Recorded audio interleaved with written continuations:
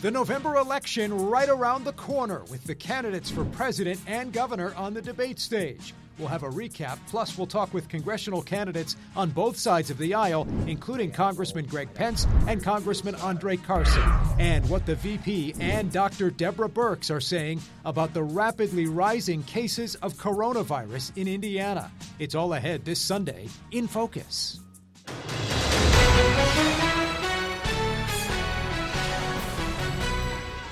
The candidates for president back on the debate stage Thursday night. At times, a very different debate than the first one a few weeks back, with just 9 days now until the election. We'll have a recap.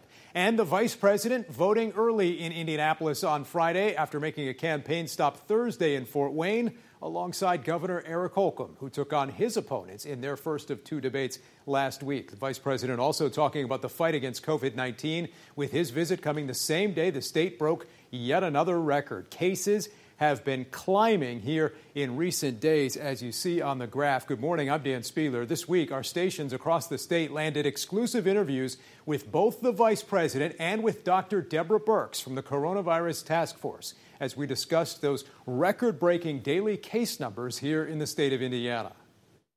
We're just going to continue to make sure, as we're seeing some cases rising across the heartland, that as the governor and I discussed today, that our hospitals, our doctors have all the supplies they need, that our schools have all the testing that they need to keep our kids in the classroom.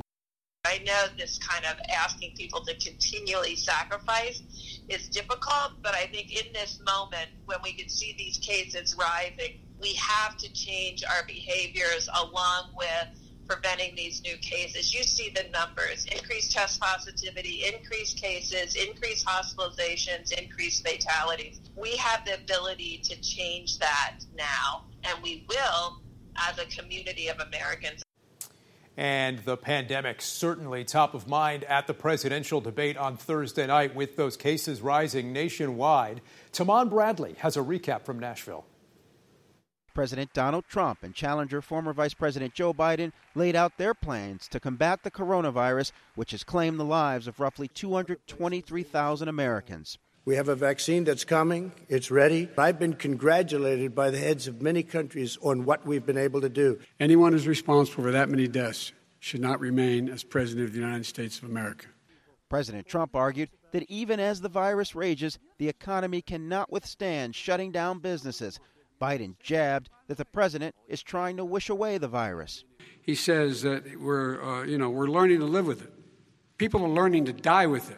It's not my fault that he came here. It's China's fault. Biden opened an attack on President Trump and reports he's only paid a small amount of federal income taxes in recent years. You have not released a single solitary year of your tax return. What are you hiding? Why are you unwilling? The foreign countries are paying you a lot. I don't make money from China. You do. I don't make money from Ukraine. You do. President Trump threw punches, raising questions about Biden's son's business dealings overseas. And he didn't have a job. As soon as he became vice president, Burisma, not the best reputation in the world. I hear they paid him $183,000 a month. There's a reason why he's bringing up all this malarkey. There's a reason for it. He doesn't want to talk about the substantive issues. It's not about his family and my family. It's about your family. Differences emerged on health care. It no longer is Obamacare, because without the individual mandate, it's much different. Pre-existing conditions will always stay. What I'm going to do is pass Obamacare with a public option. It'll become Biden-care. The public option is an option that says that if you, in fact, do not have the wherewithal if you qualify for Medicaid and you do not have the wherewithal in your state to get Medicaid, you automatically are enrolled. All right, that was Tamon Bradley reporting from the debate in Nashville. Let's also talk right now about the other debate this past week between the candidates for governor here in Indiana. Our number one priority in the state of Indiana is to make sure that we're adequately and appropriately funding our public school system. We are doing that. We need to do more in terms of teacher pay. It's like giving a sandwich to a starving person. After 15 years, it tastes good, but it certainly doesn't do the job. It doesn't get us back anywhere close to where we need to be. And we need to make sure that it is funded for them as long as the state constitution says we're providing common schools. During the debate Tuesday night, Dr. Woody Myers announced he would name current State Superintendent Jennifer McCormick as his Secretary of Education if elected. Another big topic, COVID-19 and masks. This is a virus, and you can only do what is easiest and best for you to protect yourself. So the reality is the one thing that we do know is that the Constitution is there to protect our individual liberties and make those choices for ourselves. It's government's job to lead, and if I'm your governor, public safety will always be first. And yes, we do need a real mask mandate in Indiana, a mask mandate with consequences for the small percentage of Hoosiers who choose not to protect themselves or protect others. Our individual liberty needs to be guarded. When that liberty or those actions start to infringe on someone else, that's where we have to take a look at the public safety. It's just like a seatbelt. It's just like wearing shoes in a restaurant. It's just like fire codes. They're meant for safety procedures. We're in an emergency. Now, Indiana's mask mandate remains in place through mid-November and likely for the foreseeable future. Contributing editor Adam Wren wrote about the political impact of the pandemic for Politico magazine in this piece called How Anti-Mask Politics Are Scrambling Indiana's Governor's Race. I spoke with him and Dr. Laura Wilson from the University of Indianapolis about this week's debates and the significance of the VP coming to Indiana to campaign with the governor. I think it's still very much a mystery why Vice President Pence came to Indiana, to Fort Wayne, a little more than a week before the election to campaign. There's been some reporting that it was due to, raise money or as a favor to donors, but I haven't seen any sort of fundraiser advised in the hours before or after the event. So, really, you have to wonder whether it was to shore up the governor's support with conservatives in that part of the state. The gubernatorial debate, the presidential debate this past week, what stood out to you the most? Yeah, certainly President Trump got the message that interrupting was not the way to go. We saw him be much more restrained in terms of that. In a lot of ways, it was quite a tame debate. You have to wonder just, 11 days out, how many minds this debate changed. Generally, I thought both candidates did fairly well in terms of their receptions. The prep was evident for the campaigns. They had worked on this, and I think they both of them came off quite well, especially for supporters. You were encouraged. Whoever it was that you liked to begin with, you probably are reaffirmed in that. In terms of moving the needle with voters, though, a really important point, especially with early voting in many states, with absentee and in-person voting, so many things that are going on. So many people have already voted. The gubernatorial debate, I was shocked, quite frankly, that there weren't more questions about the pandemic. If ever there was a moment in the life of an average Hoosier where government mattered, whether it was getting unemployment money or whether it's getting help in terms of the COVID response, we just didn't really get much into that.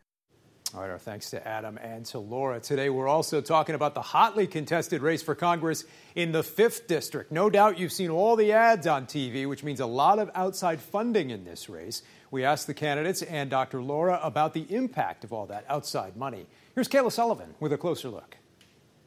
The race for Indiana's 5th congressional district is getting national attention because it's competitive and could impact the overall balance of the U.S. House. It's not particularly unusual to see campaign contributors from other places in the country that recognize an important race. So donors are contributing lots of money. Campaign documents show so far Democrat Christina Hale and Republican Victoria Spartz have both raised well over $1 million, and both are adamant those contributions won't impact their actions in Congress. I think it's important that the voters pay attention to not to the party, but to actually to the person and results. And what is a proven record? Proud to be endorsed by End Citizens United, which is a group dedicated to getting this big, dark money out of politics. However, Libertarian candidate Ken Tucker says that questioning is the very reason he has refused to fundraise, even if money is offered to his campaign. I think in the other sense, it's kind of empowering to be just me. And that's all I've asked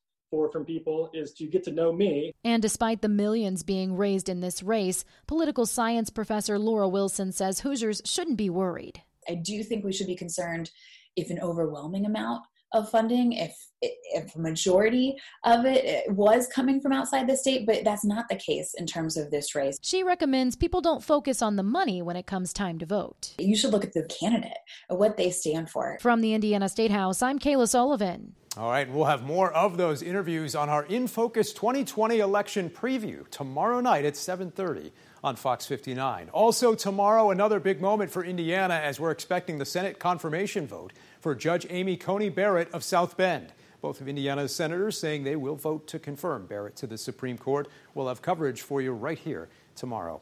Coming up next this Sunday in Focus, we'll look at the latest numbers in the race for president and at the all-important Electoral College map as our panel talks about the impact the Midwest will play in this year's election. Stick around. We'll be right back.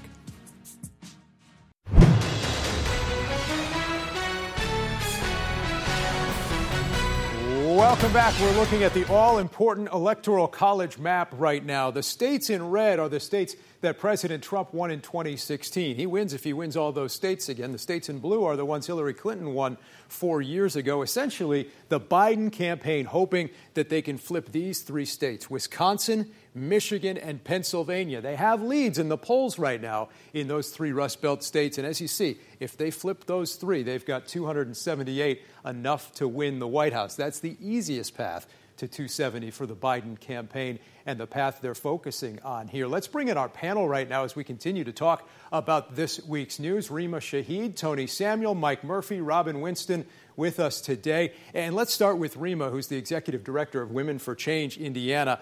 What does all of this say about the importance of the Midwest, and how did the president and the former VP do on the debate stage Thursday night trying to win over undecided voters in Michigan and in Pennsylvania?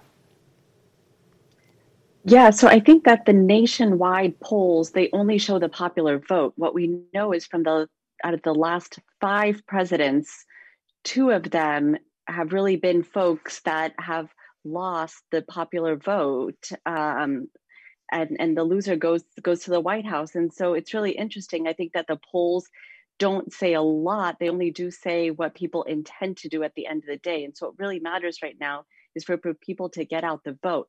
I think what's interesting here in Indiana is that we really have competitive state house races up and down the ballot. All the women of the 5th state Senate races, Hamilton County and Marion County have interesting races, and they're very competitive for the first time in a decade or so. And so I think this shows how much redistricting has hurt the state of Indiana and how competitive races do turn out the vote. And what kind of impact might the presidential race have on some of these down ballot races? Tony?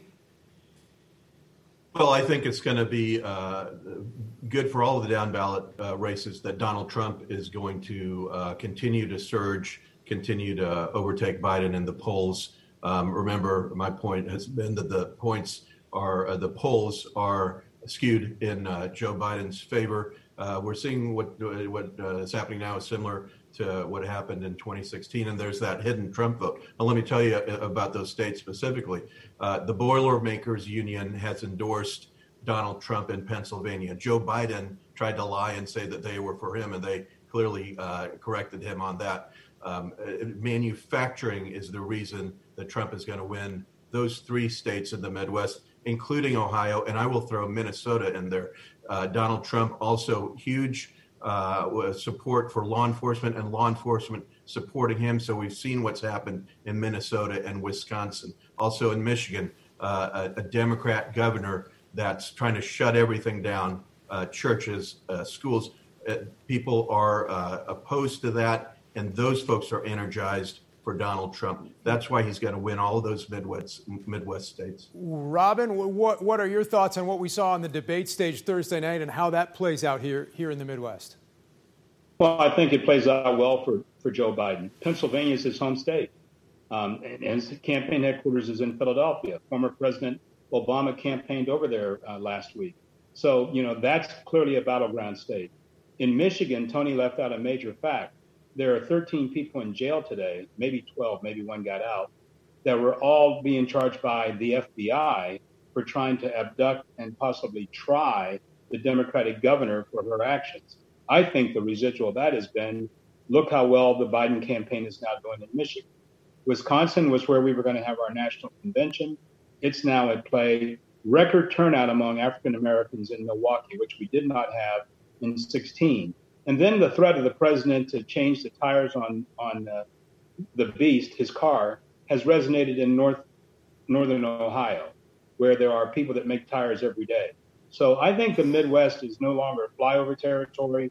I think it's going to be battleground territory, and keep your eyes on Ohio on election night for Joe Biden also. We're going to see the president and the former VP tonight on 60 Minutes. Mike, will this last debate have any impact? A lot of people have already voted this year. Well, about 40 million people, Dan, have already voted, slightly more. In Indiana, about 1 million people have voted. I don't think the debate made that big of a difference for people who have yet to vote. I will say, though, the biggest mistake that was made in the entire debate on Thursday night was when Joe Biden said he's going to get rid of the oil industry. It's an unforced error.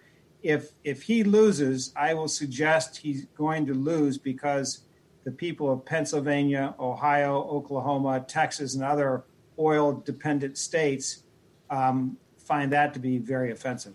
And, of course, certainly, Rima, the coronavirus very much top of mind in this race for president and in the race for governor, with cases really climbing here in Indiana. Yeah, I think so. I think the fact is that the response in terms of containing this pandemic was up to the executive branch in Washington, D.C., and here in Indiana, up to the governor's office. The day that they had the rally in Fort Wayne was one of the highest days that we've had in terms of cases here in Indiana since the spring. And the fact is that there was not many masks there, not many social distancing. And folks really have to think about the fact that we are at stage 5, but our numbers show higher than in the spring.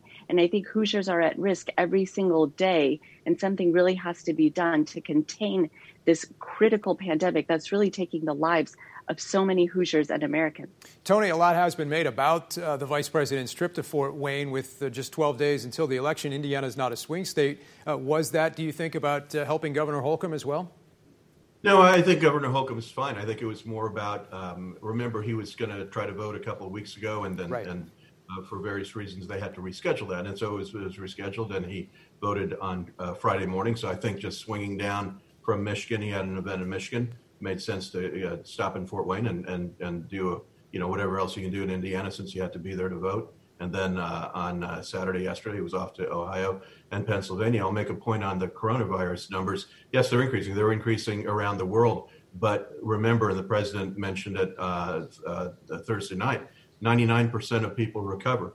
99.9% of our youth recover. Also, this the second wave is less, there are less viral particles in the strain. It's weaker. And our therapeutics are better than ever.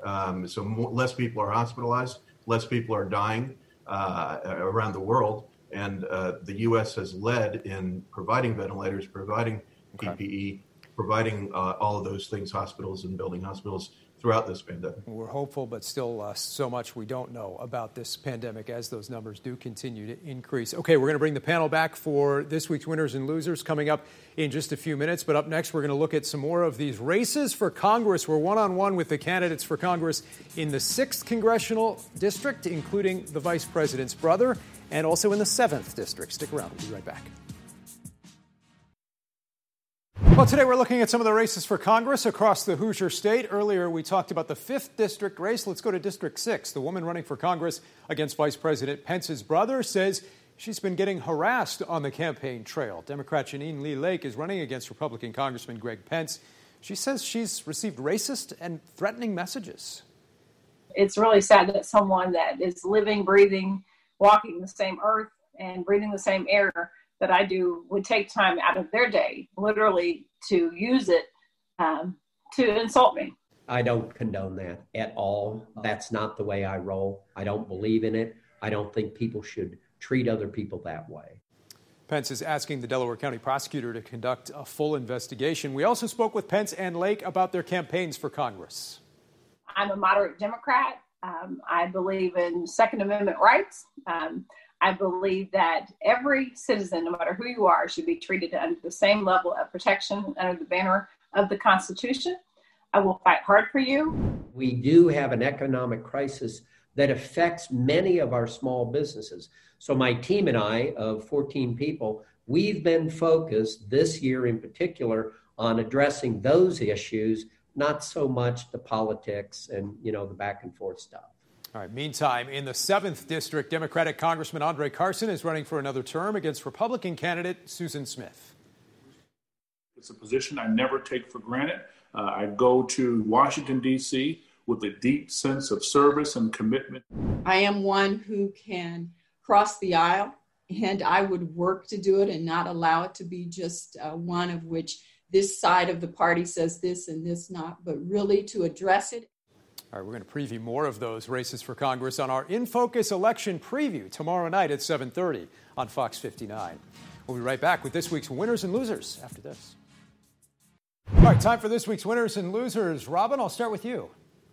Kristen Welker, who did a great job moderating the debate. Losers are Republicans in state after state who are trying to prevent people from voting. Tony? My winner is Donald Trump for winning the debate, and he did it because he talked about the issues, especially the economy. Loser is Joe Biden, and because of all the corruption that's coming out from the Hunter Biden scandals and the Tony Bobulinski confirmation of the emails and the scandals. A lot of that's still being hashed out. Rima? The winner is definitely has to be the moderator. It just shows that women get the job done. We do what men are not able to do. And the loser is the Senate. I think that the American people had the right to choose the new justice, and this goes against precedents. It's disappointing. Confirmation vote tomorrow. Mike? The winner has to be President Trump for brokering peace between Sudan and Israel. The loser is a guy you may never have heard of. John Jacob, running for state rep on the south side of Indy, has declared that the Catholic Church is the church of Satan and that all Catholics are going to hell. Not good politics. Some controversy over that. All right, Mike, Rima, Robin, Tony, thanks so much for joining us this week. We'll see you tomorrow night on our election special on Fox 59 and next Sunday in Focus.